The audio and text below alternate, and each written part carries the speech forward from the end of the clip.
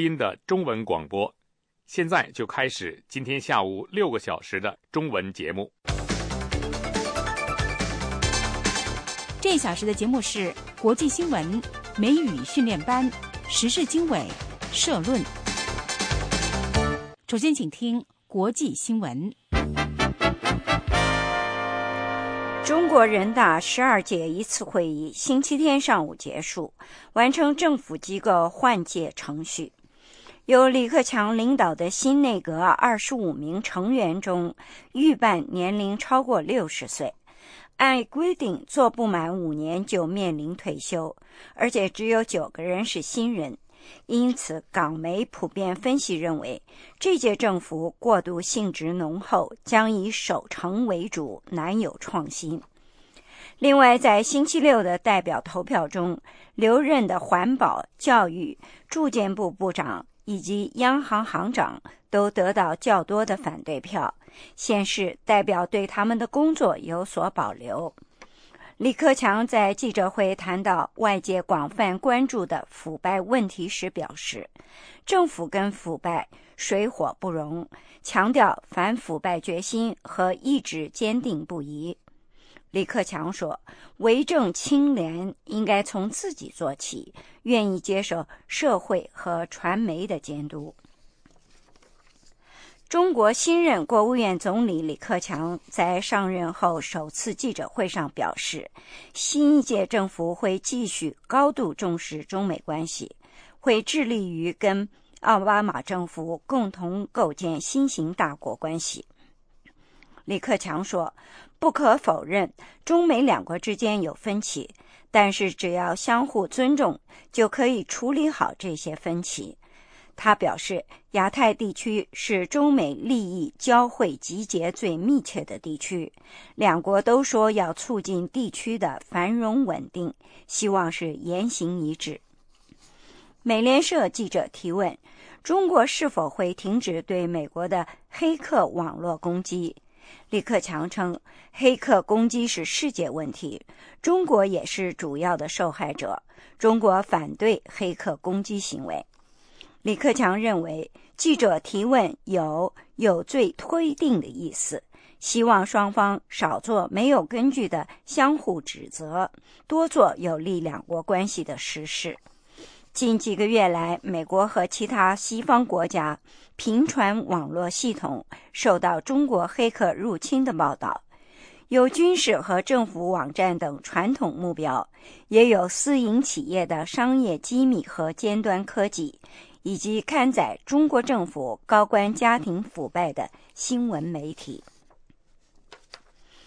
一名西藏僧人在点火自焚以抗议中国的西藏政策后死亡。流亡在印度达兰萨拉的藏人说，28岁的洛桑陀美在当地时间星期六下午在四川省安多地区自焚身亡。一名流亡藏人告诉美国之音藏语组说，洛桑陀美在他所属的寺庙外往自己身上浇汽油，然后点火自焚。其他僧人马上把他送到当地医院，但是洛桑陀美最终因伤重医治无效死去。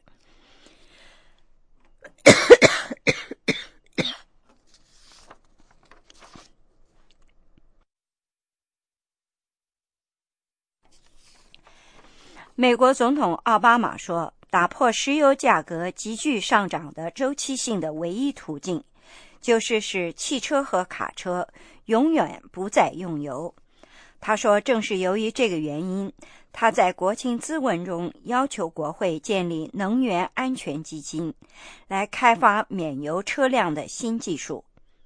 奥巴马在星期六的每周例行讲话中说，公共土地的石油和天然气收入可以作为这项研究的资金，因此不会使预算赤字增加1分钱。星期六，津巴布韦为一部新宪法举行全民公投，目前投票活动已经结束，投票站已经关闭。这部宪法将在津巴布韦的历史上第一次为总统任期设定期限。新闻报告完了，是张燕向各位报告的。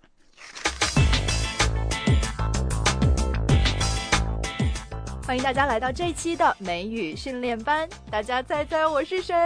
And Younglin, welcome back. How was China? It was great. 终于在北京过了一次春节，年味儿好浓啊。Plus, I ate tons of delicious Chinese food, including your favorite 串儿。Here, 给你一张我吃串儿的照片看看。I should have known you would torture me like this. But I am glad you had a good time. We'll talk about your stories later in the show. Now let's see what we are going to learn today, shall we? 没问题，今天我们要一起来聊聊正式场合该如何着装，看看怎么表达维系生活，还要告诉你怎么吃饭最健康。Finding out the dress code is really important for attending an event. I remember this one time I wore jeans and sneakers to a formal event. It was just so embarrassing. For you? I'm not that surprised. Hey. 好了，不开玩笑了。现在咱们赶快先来进入第一个单元 Learn a Word. Learn a word. 今天我们要学的词是 Intern. Intern is spelled I-N-T-E-R-N. Intern. intern 实习生。不久之前A Senate intern was found to be an illegal immigrant and a registered sex offender. 美国国会参议院的一个实习生被发现是非法移民，而且还是记录在册的性犯罪者。Facebook interns make between $5,600 to $6,300 a month, the equivalent of $65,000 to $75,000 a year. 脸谱网的实习生每个月可以拿到5600到6300美元，相当于一年65000到75000美元。不过，别以为实习生都能赚那么多钱。现在就业市场不景气。Many college graduates are working as unpaid interns. 很多大学毕业生都在做没有酬劳的实习生。好的，今天我们学习的词是 Intern. Intern. Intern. Wow, Facebook interns can get more than $6,000 a month? A lot of full-time jobs don't even pay that well. Yeah, IT companies like Facebook or Google pay their employees really well. I heard they usually throw in a signing bonus of $50,000 to $100,000. Wow, are you serious? So, if you're a software engineer at Facebook, you would never have to worry about keeping your head above water. Exactly. Hey, you mentioned a phrase. Keep your head above water. Let's listen to today's words and idioms and find out what it means. 美国习惯用语 Words and idioms.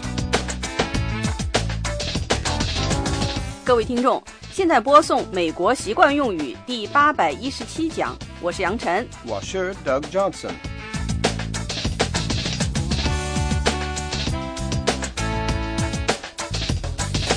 我们家隔壁住着一位老奶奶，80多岁，孤苦伶仃，没有人照顾。如今物价涨得这么厉害，她的生活一天比一天困难。好在我们左邻右舍经常都会帮她一把。她的处境让我想起了一个习惯用语，那就是 Keep one's head above water. Head is spelled H-E-A-D, and water, W-A-T-E-R. Keep one's head above water.Head 脑袋 water 水，把头放在水面上，这样就不会呛水了。因此说 keep one's head above water 这个习惯用语就是说在艰难的处境下为生，克服生活、工作和财务上的困难。说到我们邻居的那位老奶奶 She's scarcely able to keep her head above water. Keep one's head above water 这个习惯用语很实用。让我们听听下面这位餐馆老板最近的生意如何。Before the new highway was built, I could easily fill every table in my restaurant. These days, with fewer diners, it's become a struggle to stay in business. I'm barely keeping my head above water. I don't know how much longer I can afford to stay open. 没有那条高速公路的时候，我的餐馆里总是坐得满满的。可是如今客人少多了，钱越来越难赚。能维持收支平衡就已经很不容易了，我真不知道还能坚持多久。看来这条高速公路可真是断了这个餐馆老板的财路，他肯定特别怀念以前生意兴隆的日子。在英语里，我们说生意开在了黄金地带，黄金地带就是 Gold mine. Goldmine. Gold mine. 金矿。好，让我们再来听听上面那段话。Before the new highway was built, I could easily fill every table in my restaurant. These days, with fewer diners, it's become a struggle to stay in business. I'm barely keeping my head above water. I don't know how much longer I can afford to stay open.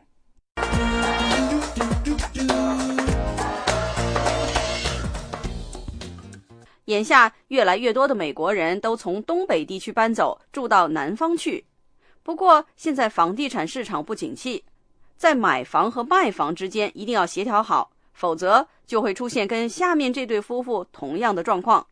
My wife and I are excited about furnishing our new house in North Carolina, but since we still haven't sold our old place back in Massachusetts, it's been a huge financial challenge. So far, we've kept our heads above water. We only hope we can find a buyer soon. 我跟太太正在装修北卡罗来纳州的新房子，兴奋极了。但是因为我们在马萨诸塞州的旧房子还没有脱手，所以财务上压力很大。到目前为止，我们还能勉强支撑着，真希望能尽快找到买主。设身处地想想看，要同时负担2栋房子的按揭 ，ouch， 真够他们受的。如果暂时卖不掉，把房子租出去也是一种选择。我姑父就把自己的公寓租了出去，因为地点好，从来都不愁找不到房客。They not only keep their heads above water, 他们不仅不愁付不出按揭，而且还能小赚一笔，投资有了回报。好，我们再听一下上面的例句。My wife and I are excited about furnishing our new house in North Carolina, but since we still haven't sold our old place back in Massachusetts, it's been a huge financial challenge. So far, we've kept our heads above water. We only hope we can find a buyer soon. 大家肯定已经猜到了 Keep one's head above water 这个习惯用语是从游泳来的。没错，这个习惯用语最早是18世纪初出现的，意思就是让头露出水面，不要被淹死。这次美国习惯用语就到此结束，我是杨晨，我是 Douglas Johnson。今天的节目制作人是胡小玲，谢谢各位收听。This has been Words and Idioms. Until next time, 我们下次节目再见。这次我回中国也有体会 The housing prices in Beijing are insane. Some of my friends told me that between a mortgage and inflation, it's really hard to keep their heads above water. I think that's the situation in all big cities. I don't even have a mortgage, and I wish I could earn a little bit more. Life in D.C. is really expensive. Yeah, but big cities have more interesting things to offer. Speaking of which, my friends invited me to go with them to the opera this Saturday. I've never been before. What should I wear? That sounds like a black tie event to me. And you're in luck. That's the topic of today's business etiquette. Let's listen and see if you can get some useful tips. 礼节美语。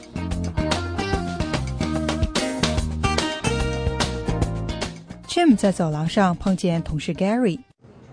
Gary, did you hear about my upcoming trip to New York? I think I did hear something about it. You and Henry are attending some kind of function, right? Yeah, it's an anniversary celebration for one of the companies we do a lot of work with. You know, Qualcomm Electronics. Right.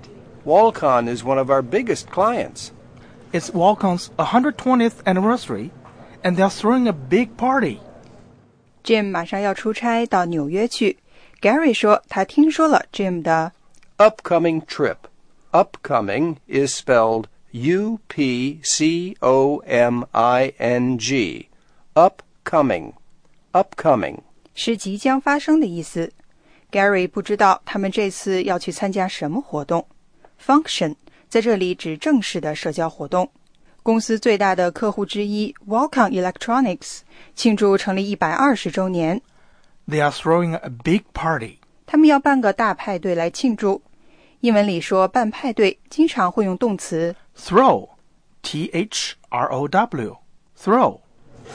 Walcon Electronics is 120 years old? Yep, they started out as a shoe manufacturer and then branched off into electronics in the late 1960s. That's a big change, moving from shoes to electronics. But you have to give the company's founder credit for thinking ahead.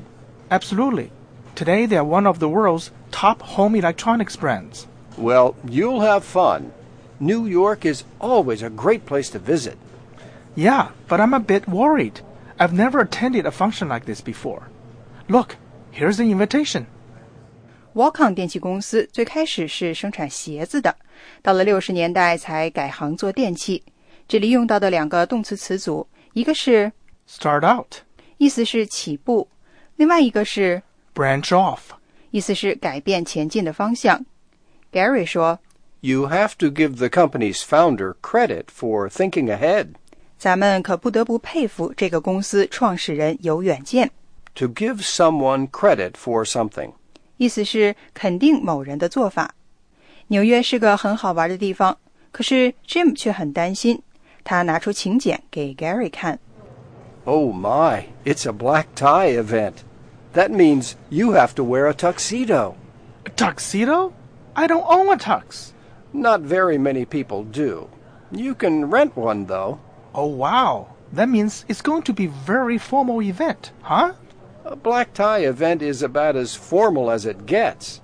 Men wear tuxedos, and ladies wear evening gowns. What else should I expect?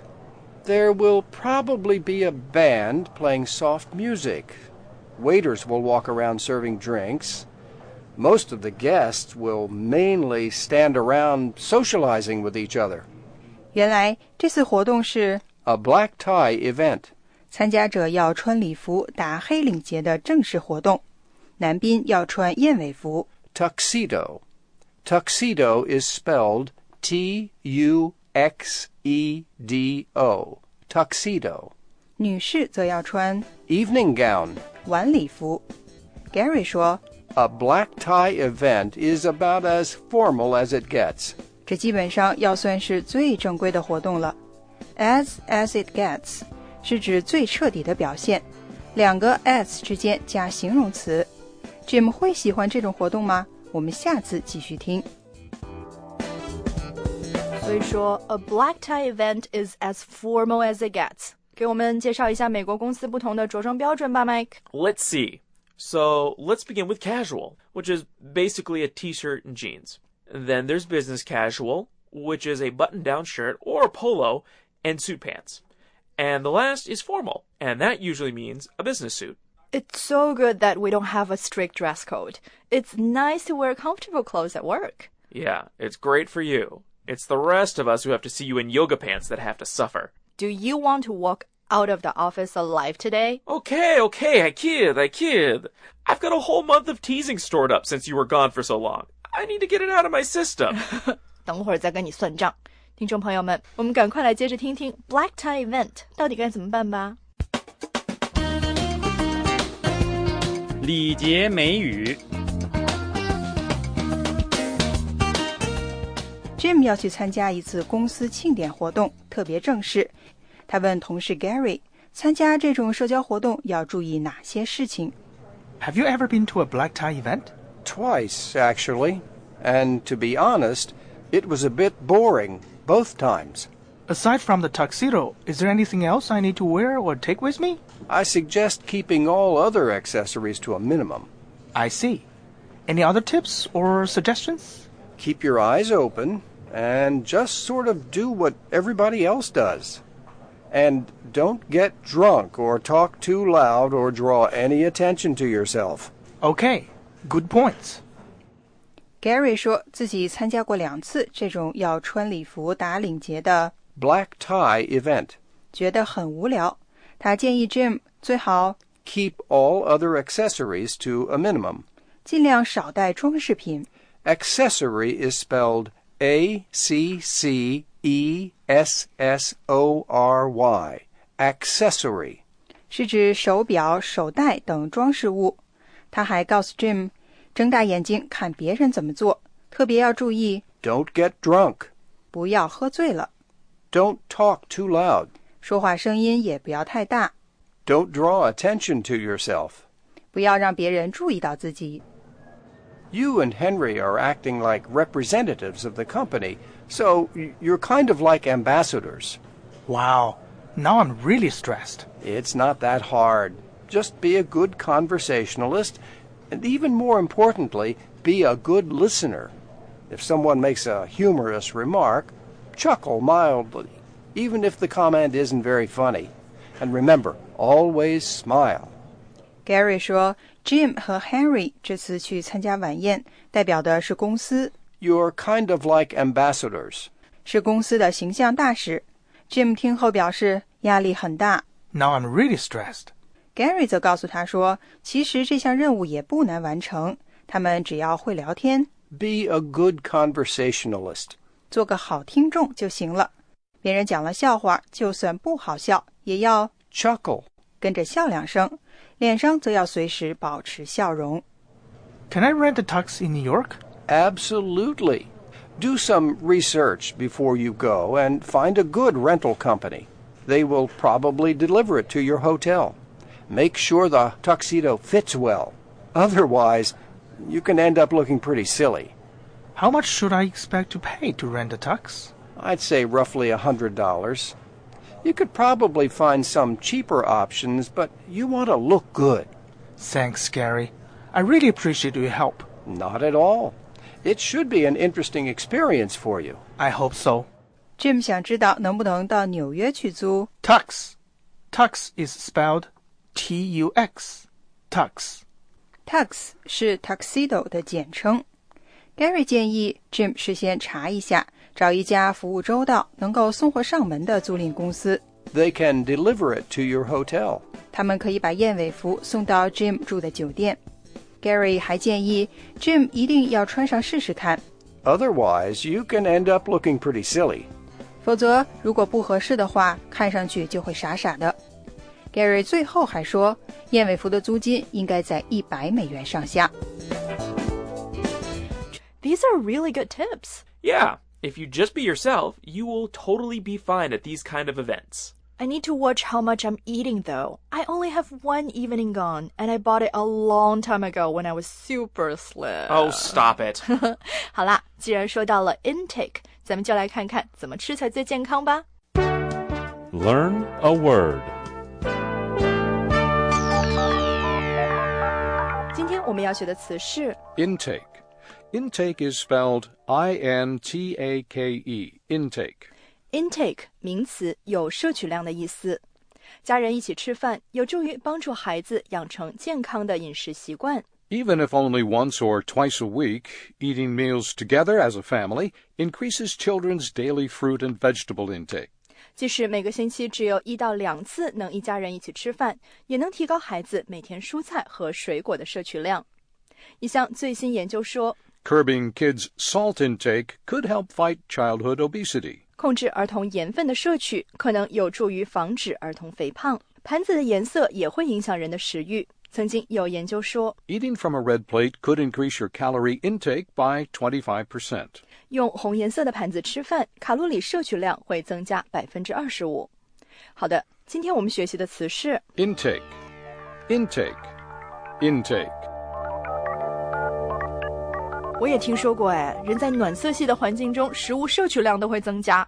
怪不得好多餐厅都把他们的墙刷成红色或者橘色的。I think the color of surroundings does have some effect on your caloric intake. But for a foodie like me, using a blue plate won't put the kibosh on my appetite at all. 这倒是真的。你刚才提到了一个特别的词儿 put the kibosh on。我们来进入今天的最后一个单元，听听这个短语到底是什么意思吧。美国习惯用语 Words and idioms. 各位听众，现在播送美国习惯用语，我是杨晨。我是 Doug Johnson.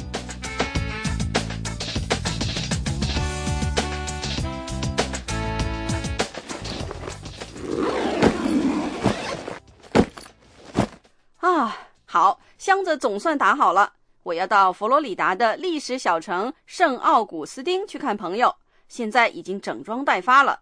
天气预报说这几天那边可能有点凉，不过我度假的兴致绝不会因此而降温。这倒是让我想起了一个习惯用语，那就是 Put the kibosh on. Kibosh is spelled K-I-B-O-S-H.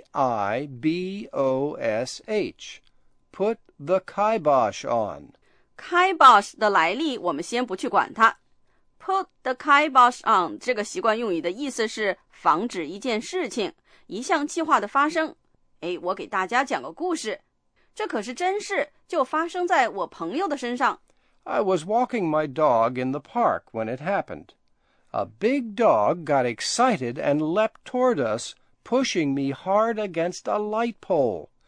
My back hurt so badly for the next 2 weeks, I could hardly get in and out of bed. That accident put the kibosh on all my normal activities. 我当时在公园里遛狗，一条大狗不知道为什么忽然间向我们冲了过来，把我撞倒在电灯柱上。我后背的肌肉疼的呀，2个星期了，上下床都困难。这件倒霉事让我停止了一切日常活动。Ouch！ 好在他现在感觉好多了，不仅已经回去上班，而且还准备重新开始到健身房去锻炼。好，让我们再来听听上面那段话。I was walking my dog in the park when it happened. A big dog got excited and leapt toward us, pushing me hard against a light pole. My back hurt so badly for the next 2 weeks, I could hardly get in and out of bed. That accident put the kibosh on all my normal activities.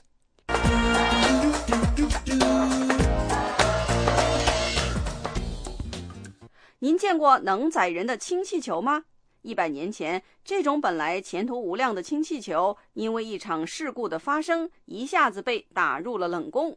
事故发生在一艘名叫新登堡的飞艇的身上。On May 6, 1937, a German airship had made another successful crossing of the Atlantic Ocean.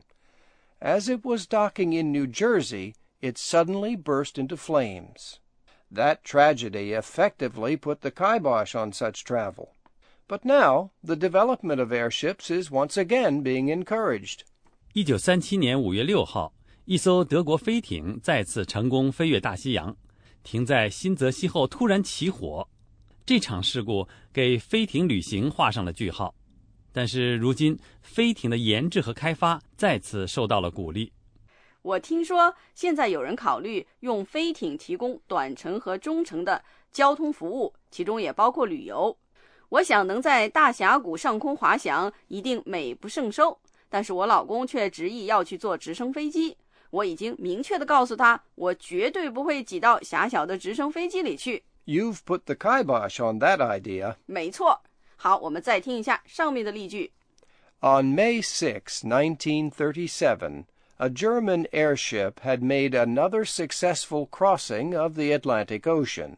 As it was docking in New Jersey, it suddenly burst into flames. That tragedy effectively put the kibosh on such travel. But now the development of airships is once again being encouraged. 说了半天，大家一定想知道 put the kibosh on 这个习惯用语里的 kibosh 一词的来源。有人说这个词是犹太语，意思是压迫，也有人说这个词最早来自德语。也许 We should put the kibosh on further speculation. 真的没必要再继续猜测了，最重要的是学会这个习惯用语的用法。这次美国习惯用语就到此结束，我是杨晨，我是 Douglas Johnson. 今天的节目制作人是胡小玲，谢谢各位收听。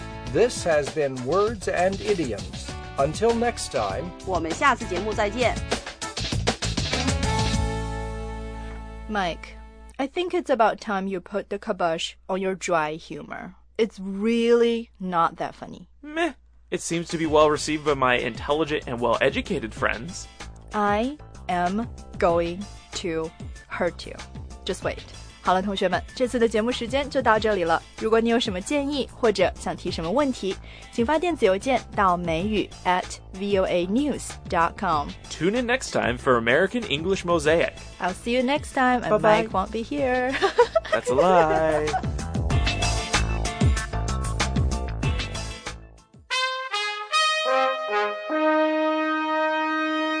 美国之音现在继续播送中文节目。节目内容是美国之音时事经纬。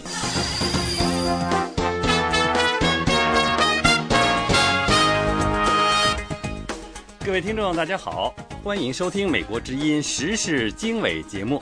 今天是3月17号星期天，我们从美国首都华盛顿现场播出这次节目，我是齐永明，为您介绍这次节目的主要内容。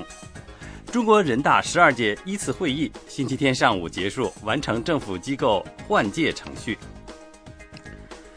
12届1次会议星期天上午结束，多位政府高层领导人强调建设法治和廉洁政府。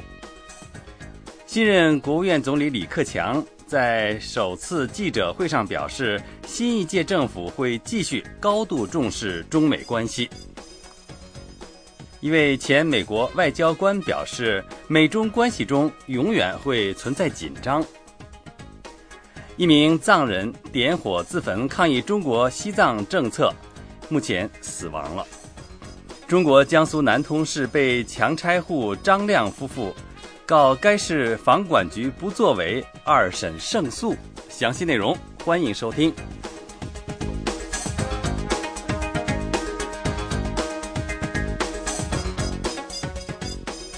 美国之音时事经纬首先为您报告最新的消息。中国人大12届1次会议星期天上午结束，完成政府机构换届程序。由李克强领导的新内阁25名成员中，逾半年龄超过60岁，按规定做不满5年就面临退休，且只有9人是新人。因此，港媒普遍分析认为，这届政府过渡性质浓厚，将以守成为主，难有创新。另外，在星期六的代表投票当中，留任的环保、教育、住建部部长以及央行行长都得到较多的反对票，显示代表对他们的工作有所保留。李克强在记者会上谈到外界所广泛关注的腐败问题时表示，政府与腐败水火不容，强调反腐败决心和意志坚定不移。李克强说，为政清廉应该从自己做起，他愿意接受社会和传媒的监督。李克强在首次记者会上表示，新一届政府会继续高度重视中美关系，致力于和奥巴马政府共同构建新型大国关系。李克强说，不可否认中美两国之间有分歧，但只要相互尊重，就可以处理好这些分歧。他表示，亚太地区是中美利益交汇集结最密切的地区，两国都说要促进地区的繁荣稳定，希望是言行一致。美联社记者提问中国是否会停止对美国的黑客网络攻击，李克强称，黑客攻击是世界问题，中国也是主要的受害者，中国反对黑客攻击行为。李克强说，记者提问有罪推定的意思，希望双方少做没有根据的相互指责，多做有利两国关系的实事。近几个月来，美国和其他西方国家频传网络系统遭到中国黑客入侵的报道，有军事和政府网站等传统目标，也有私营企业和商业机密尖端科技，以及刊载了中国政府高官家庭腐败的新闻媒体等。这是美国之音的中文广播。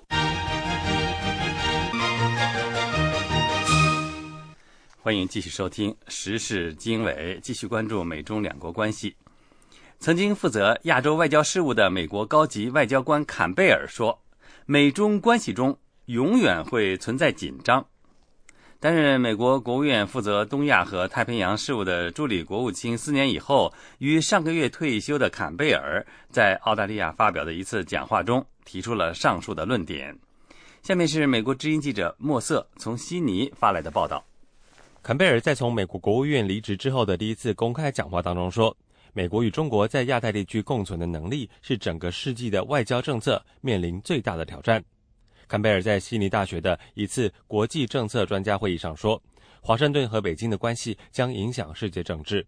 他说，这两个大国的领导人意识到，他们必须找到共存的格局，但是双方关系总会发生紧张。坎贝尔在会议上说，澳大利亚政府官员往往没有完全理解美国希望与中国共存的愿望。他说 I think Australians tend to not recognize how deep and sustained American commitment is to working with China. 坎贝尔说，我认为澳大利亚往往没有意识到美国致力于与中国合作的深度和长远考虑。对美国来说，21世纪最重要的外交政策目标可能就是找到在亚太地区与中国合作和共存的方法，找到双方合作的途径和方法，这一点至关重要。缅甸结束了数十年的军人统治之后，坎贝尔在美国对缅甸的外交政策正常化的过程当中发挥了关键作用。他在卸去助理国务卿职务之后，成立了提供咨询服务的亚洲集团，业务对象是亚洲的商界、政府和民间组织。亚洲集团宣布开展的第一批项目包括加入一个海外集团，在更新缅甸仰光国际机场的招标中竞标。仰光机场于1947年建造。澳大利亚麦考瑞大学经济学家肖恩·特纳尔一直密切关注缅甸局势。他说，前政界人士和前外交部利用个人经验在私营领域谋求商业利益的现象十分普遍。他说 On the upside, I mean, someone like Campbell would certainly know the issues in and out. I guess it's really just an issue whether positions taken in the past. 特纳尔说，从积极的角度来看，像坎贝尔这样的人士对问题有深入的了解。我觉得这个问题其实就是过去担任的职务可以让你将来在商界发挥影响。不过这也是世界到处都存在的一个问题，也就是政治权力往往转化为经济权力。缅甸向外界以及投资者开放，很多外国公司蜂拥而至，基于从缅甸对公路、酒店和机场等基础设施更新的庞大发展活动中分一杯羹。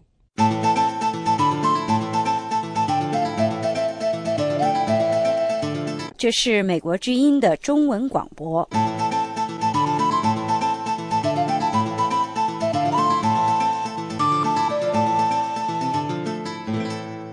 时事经纬带您关注中俄领导人的关系。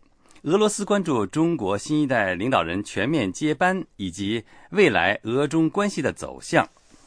媒体评论说，习近平应推动改革，让中国民众影响政治生活，否则中国将错过机会，使稳定变成可怕的停滞。下面请听美国之音特约记者白桦从莫斯科发来的报道。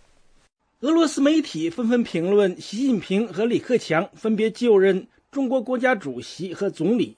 俄罗斯电视台说，中国新领导人一方面看到了中国目前面临的问题，但另一方面，如何解决这些问题，中国老百姓对此并不乐观。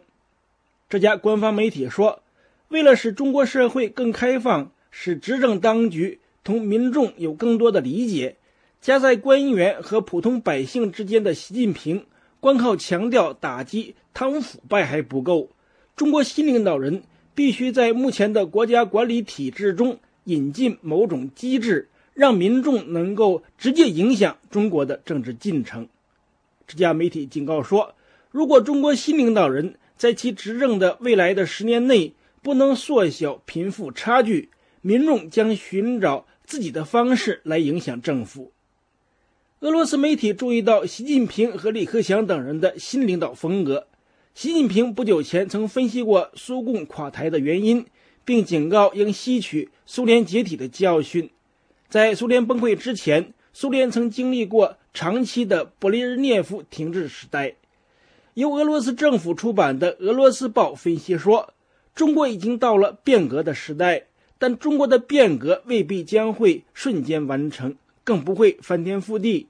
中国的变革很可能如同领导层的更迭一样，将是温和和渐进的。但这家报纸警告说，中国新领导人不应错过历史机会，如果未能注意和把握机会，中国将很容易从当今的繁荣稳定转变成为可怕的停滞。俄罗斯的中国问题学者拉林认为，由于害怕重复苏联解体的命运，在是否应进行政治改革的问题上，中国领导层目前没有共识，中国新一代领导人对这个问题更没有明确的想法。拉林说，现在领导层中的一部分人认为中国必须应该进行更深的政治改革，但另一部分人却认为如果改革的话将会冒政治和社会动荡的风险。他们认为应采取措施避免这种不稳定的情况发生。俄罗斯媒体评论说，中国两会最大的看点就是中国在形式上全面完成了领导层权力移交，这种移交方式是邓小平在几十年前设立的，每一代中国领导人通常执政10年，在执政中期开始寻找和培养下一代领导人。中国目前采取政治局集体领导的方式，这使每一项关键决定都是在彼此妥协的基础上做出的。但这种几十年之前确定的权力移交和集体管理国家的方式，是否能够有效解决中国当今面临的问题，并面对各种挑战，让人怀疑。俄罗斯也非常关注中国新领导人全面接班之后的俄中关系走向。独立报说，胡锦涛当年执政之后第一个出访的国家是俄罗斯，习近平也在延续这一传统，这显示俄罗斯在中国的外交中占有首要位置。中国新领导人仍然希望巩固同俄罗斯的战略伙伴关系，但是这家报纸也警告说，中国同其周边邻国的关系非常复杂，俄罗斯在同中国新领导人打交道时更应小心谨慎，不应卷入到中国同邻国的冲突中。消息报透露，习近平可能在下个星期3月20日到23日访问俄罗斯。这家报纸注意到，习近平强调两国应采取新的合作方式，预计习近平会向俄罗斯领导人提出让中国更多地参与俄罗斯能源原材料的开发。习近平也希望俄罗斯的一些建设项目能更多地雇佣中国工人。长期关注中国问题的学者拉林认为，中国新领导人接班之后，中国外交显得日益强硬，但俄罗斯同中国的关系仍将按照目前的这种轨迹发展下去。拉林说，俄罗斯同中国关系的基础很牢固，这种关系是根据双方各自的深层利益建立起来的。正因为这样，两国关系将继续按照战略伙伴关系这个方向发展。拉林说，尽管俄中关系中也存在分歧和矛盾，但这些问题不会影响双边关系的整体气候。俄罗斯总统普京已经打电话祝贺习近平就任国家主席。普京强调继续巩固两国领导人之间的私人友谊，并在国际舞台上更多地相互协调立场。以上是美国之音特约记者白桦从莫斯科发来的报道。这是美国之音的中文广播。时事经纬带您关注西藏问题。一名西藏僧人为抗议中国的西藏政策而点火自焚，不幸身亡。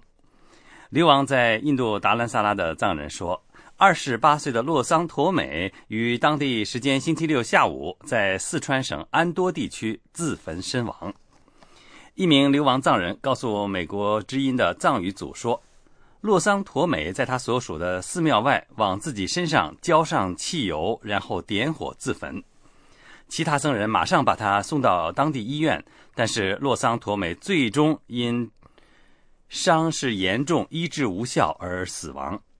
大批保安部队抵达医院，他们不顾洛桑陀美家人和寺庙方面的抗议，强行带走了洛桑陀美的遗体。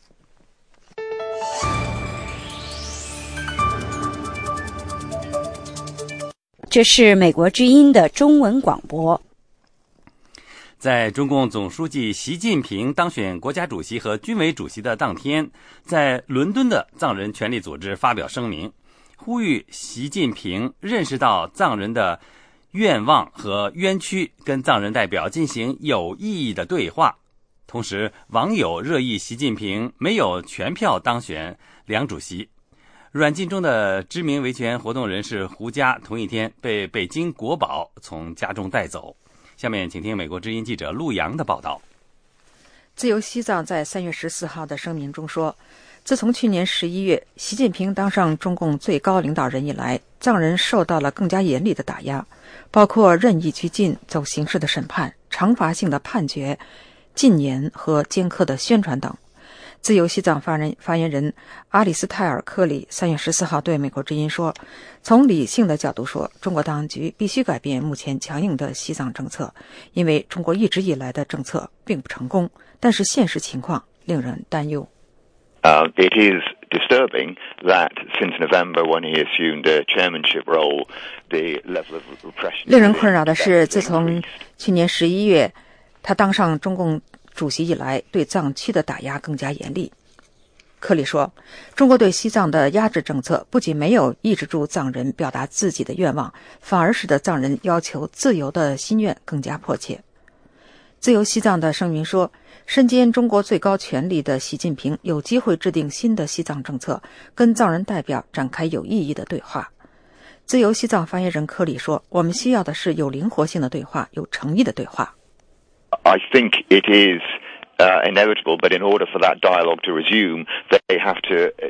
科里说，尽管对话是不可避免的，但我认为双方恢复对话之前，中国必须向我们显示足够的灵活性，让我们看到他们愿意改变的足够诚意，这样对话才值得。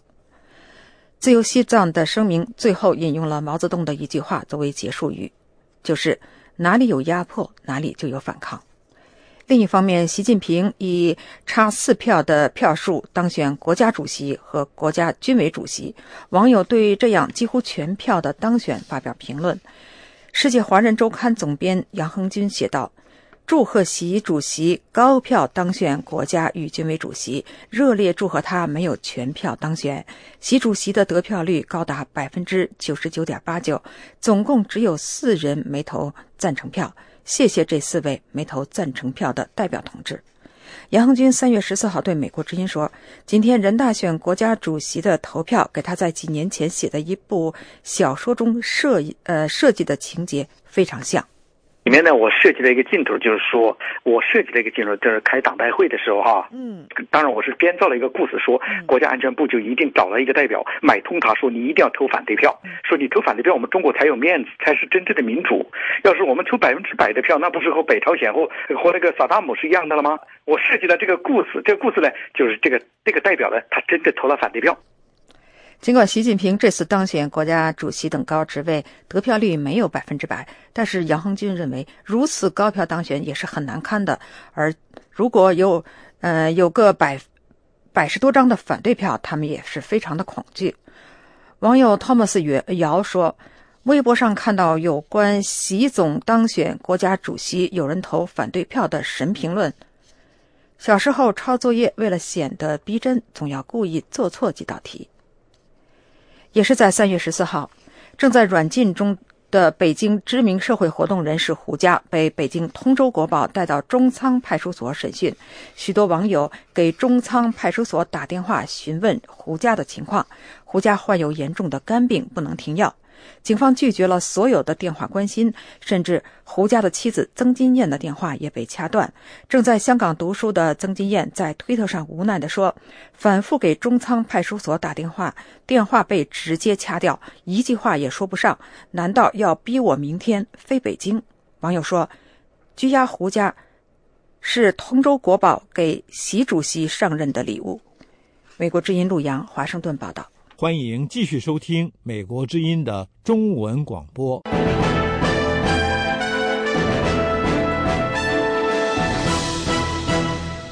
时事经纬继续带您关注中国国内的消息。中国人大12届1次会议星期天上午结束，多位政府高层领导人强调建设法治和廉洁政府。习近平3月17号上午首次以国家主席的身份在闭幕式上发表讲话时，几次都表示要实现中国梦，走中国特色社会主义道路，弘扬以爱国主义为核心的民族精神，并提出要建设服务型、法治及廉洁的政府。新任国务院总理李克强在上任后记者会上谈及施政理念，也提出要建设创新、廉洁及法治政府，解决3个重要问题，包括持续发展经济、不断改善民生以及促进社会公正。另外，全国人大委员长张德江此前表示，为保障人民民主，必须加强法治，令民主制度化、法律化，不因领导人改变而改变。他还强调，要健全权力运行的制约及监督体制，做到法律面前人人平等。根据维权人士消息，湖南邵阳民主人士朱承志近日又被邵阳国保收押至某处不明地点监视居住。有分析说，这和近期朱承志关注去年离奇死亡的邵阳民主人士李旺阳的妹妹和妹夫失踪有关。北京知名维权人士王力宏星期天上午从朱承志家人那里得到确切消息说，朱承志近日再被邵阳国保带走，下落不明。据悉，此前国保曾威胁朱承志不要为李旺阳的妹妹李旺玲夫妇失踪之事声张。朱承志近日曾经向警方报告李旺玲夫妇人口失踪而遭到拒绝。朱承志因此对外披露64铁汉李旺阳去年6月在警方监控下在医院病房离奇自杀的视频和图片，被邵阳当局关押和秘密监视居住多半年。被外界普遍质疑的李旺阳被自杀案发生在新任中国最高法院院长周强主政所谓法治湖南期间。显然，备受国际社会关注的李旺阳案并未影响周强的仕途。这是美国之音的中文广播。时事经纬继续带您在中国方面和法律相关的报道。中国江苏南通市被强拆户张亮夫妇告该市房管局不作为案，经2审上诉发回重审以后，终获胜诉。法院裁定房管局未履行监管职责，责令其查处强拆过程中的违法行为。因暴力拆迁而失去位于繁华地段6间住房的张亮对这个迟来的判决结果表示高兴，称这是中共总书记习近平提倡的法治精神在百姓生活中的体现。他还揭露街道拆迁办负责人涉嫌克扣拆迁的补偿款。有关详细内容，下面是美国之音记者叶冰在华盛顿的报道。3月15号下午，张亮、曹胡平夫妇起诉南通市住房保障和房产管理局未履行法定职责一案，在南通市崇川区法院公开宣判。法官判定原告胜诉，使这个引起社会关注，既是民告官，又是被强拆户维权的少见胜诉案例，颇具指标意义。50岁的原告张亮对美国之音表示，代理他们夫妇起诉的是山东维权律师倪文华。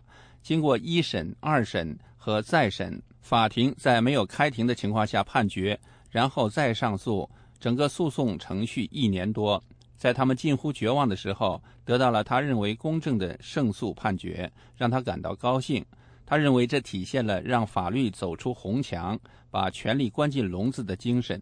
对百姓来说，百姓所盼望的公平公正的法律，国家的法律不要老是在红墙之内，不能反映在红墙之外。我对这次的判决很高兴。我认为这也就是说，我们两会以后，中国的法律就是走出了红墙之外，就是体现了咱们中国的法律在习总书记领导之下，已经开始把法律施行于员工之下的一个体现。2012年7月11号，受理张亮夫妇上诉的2审法院南通中院以崇川区法院事实不清为由发回重审。张亮指出，重审时作出这一判决的法官顾迪曾在本案1审时担任审判长。张亮认为，这位重审中本应回避的法官所做的判决符合事实，看来是良知未泯。他说，还没有失去一个法官的经验，还没有失去一个法官的道德。所以说在这一点上，我还是感谢我们的崇川法官顾及的。曾因拒绝不合理拆迁而遭殴打的张亮告诉记者，他原住房所在街道拆迁办可能有克扣政府拆迁补偿款之嫌，许可强拆当地民房的街道拆迁办主任新近买了房子，其资金来源需要调查。松江区政府给了3000多万的时间款项的过程当中，承诺阶段只给我们6500块钱一个平方，明明是1万多块钱一个平方，他只扣我们这样只给我们6000多一个平方，因为我们是在南通市城乡地块当中是挨着地块。张亮控诉指出，2009年5月21号晚9点，南通中诚拆迁有限公司派20多人到他家，强迫他签一份空白合同，对方没有出示拆迁许可证，却动手毁坏房主的通讯设备，殴打房主夫妇，并抢走手机、录音笔和 U 盘等属于张亮的物品。3月16号夜晚，美国之音记者致电当时执行强拆的中诚拆迁公司人员顾菲菲，对方未接电话。稍后，记者拨通了南通市崇川区城东街道拆迁办主任王晨军的手机，但他声称有事，不便回答记者提出的有关判决的问题。法院已经判了房管局在拆迁方面有这个违法的，这个对于张亮这个案子，张亮这个案子你应该知道吗？知道。啊，你是持什么态度呢？你对这个事情？我是持什么态度啊？对，因为我现在跟他不在一起，已经好长时间不在一起了，我这个不太了解。这个事情你觉得房管局方面有没有违法的事情存在呢？不好意思，我现在有事情，好不好？就是你不想回答是吧？我现在在我是搞开船的，我现在在开船。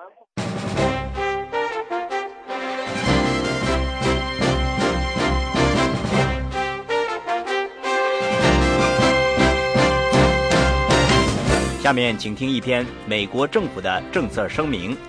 美国之音并不代表美国政府发言。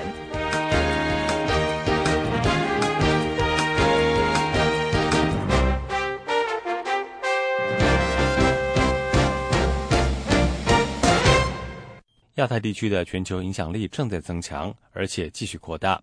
21世纪的历史将主要是亚洲的历史。亚洲的长期影响将深深地影响世界其他地区，包括美国。亚太地区的一个主要领导者是印度，这个崛起中的大国将对区域力量平衡做出贡献。负责南亚与中亚事务的助理国务卿罗伯特·布雷克说，印度是我们在这个地区最值得信赖也最宝贵的伙伴之一，并且是未来这个地区加强经济合作及扩大经济增长的基础。我们的关系从来没有像现在这样牢固，这一关系包括繁荣的贸易、军火销售、军事演习以及正在扩大的教育和清洁能源合作等许多领域。20年以来，印度的国内生产总值增长了10倍。今天，印度经济总量达到2万亿美元，预计在2025年将成为世界第3大经济体。然而，布雷克助理国务卿说，只有当印度建设了必要的基础设施，才能实现这样的增长。而根据目前的估计，所需的基础设施有 80% 尚未建设。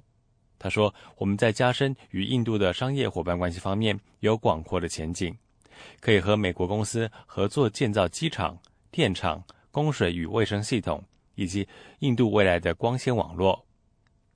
负责东亚与亚太事务的代理助理国务卿尹汝常说，印度与我们有许多共同价值观，包括对人权和民主体制的承诺，以及对国际准则的坚持。这些准则包括按照国际法原则保障自由通航以及资源开采。尹汝常还说，印度与美国同样珍惜开放社会的价值观。印度的人口年轻且有活力，使印度为亚洲带来经济可持续增长的机会。我们对亚太地区的承诺是坚定不移的，我们也支持并且欢迎印度的参与。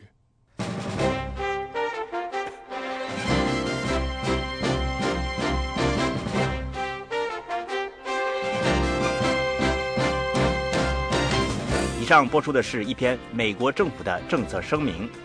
美国之音并不代表美国政府发言。